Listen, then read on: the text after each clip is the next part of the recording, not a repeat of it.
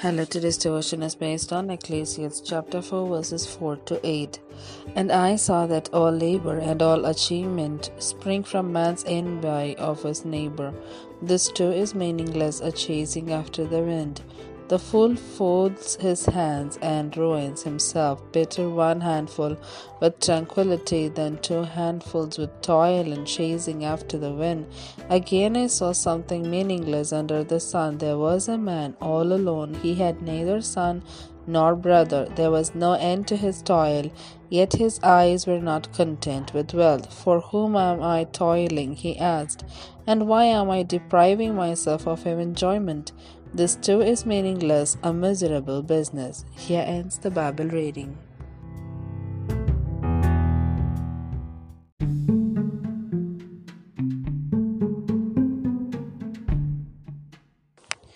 Greedy grasping.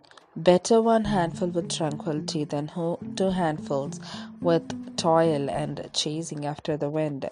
Ecclesiastes chapter 4 verse 6. In the ancient fable, The Boy and the Filberts Nuts, a boy sticks his hand into a jar of nuts and grabs a great fistful, but his hand is so full that it gets stuck in the jar. Unwilling to lose even a little of his bounty, the boy begins to weep.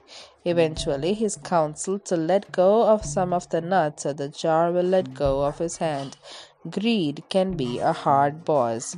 The wise teacher of Ecclesiastes illustrates this model with a lesson on hands and what they say about us. He compared and contrasted the lazy with the greedy when he wrote, "Fools fold their hands and ruin themselves. Better one handful with tranquility than two handfuls with toil and chasing after the wind." While the lazy procrastinate until their ruin, those who pursue wealth come to realize their efforts are meaningless, a miserable business.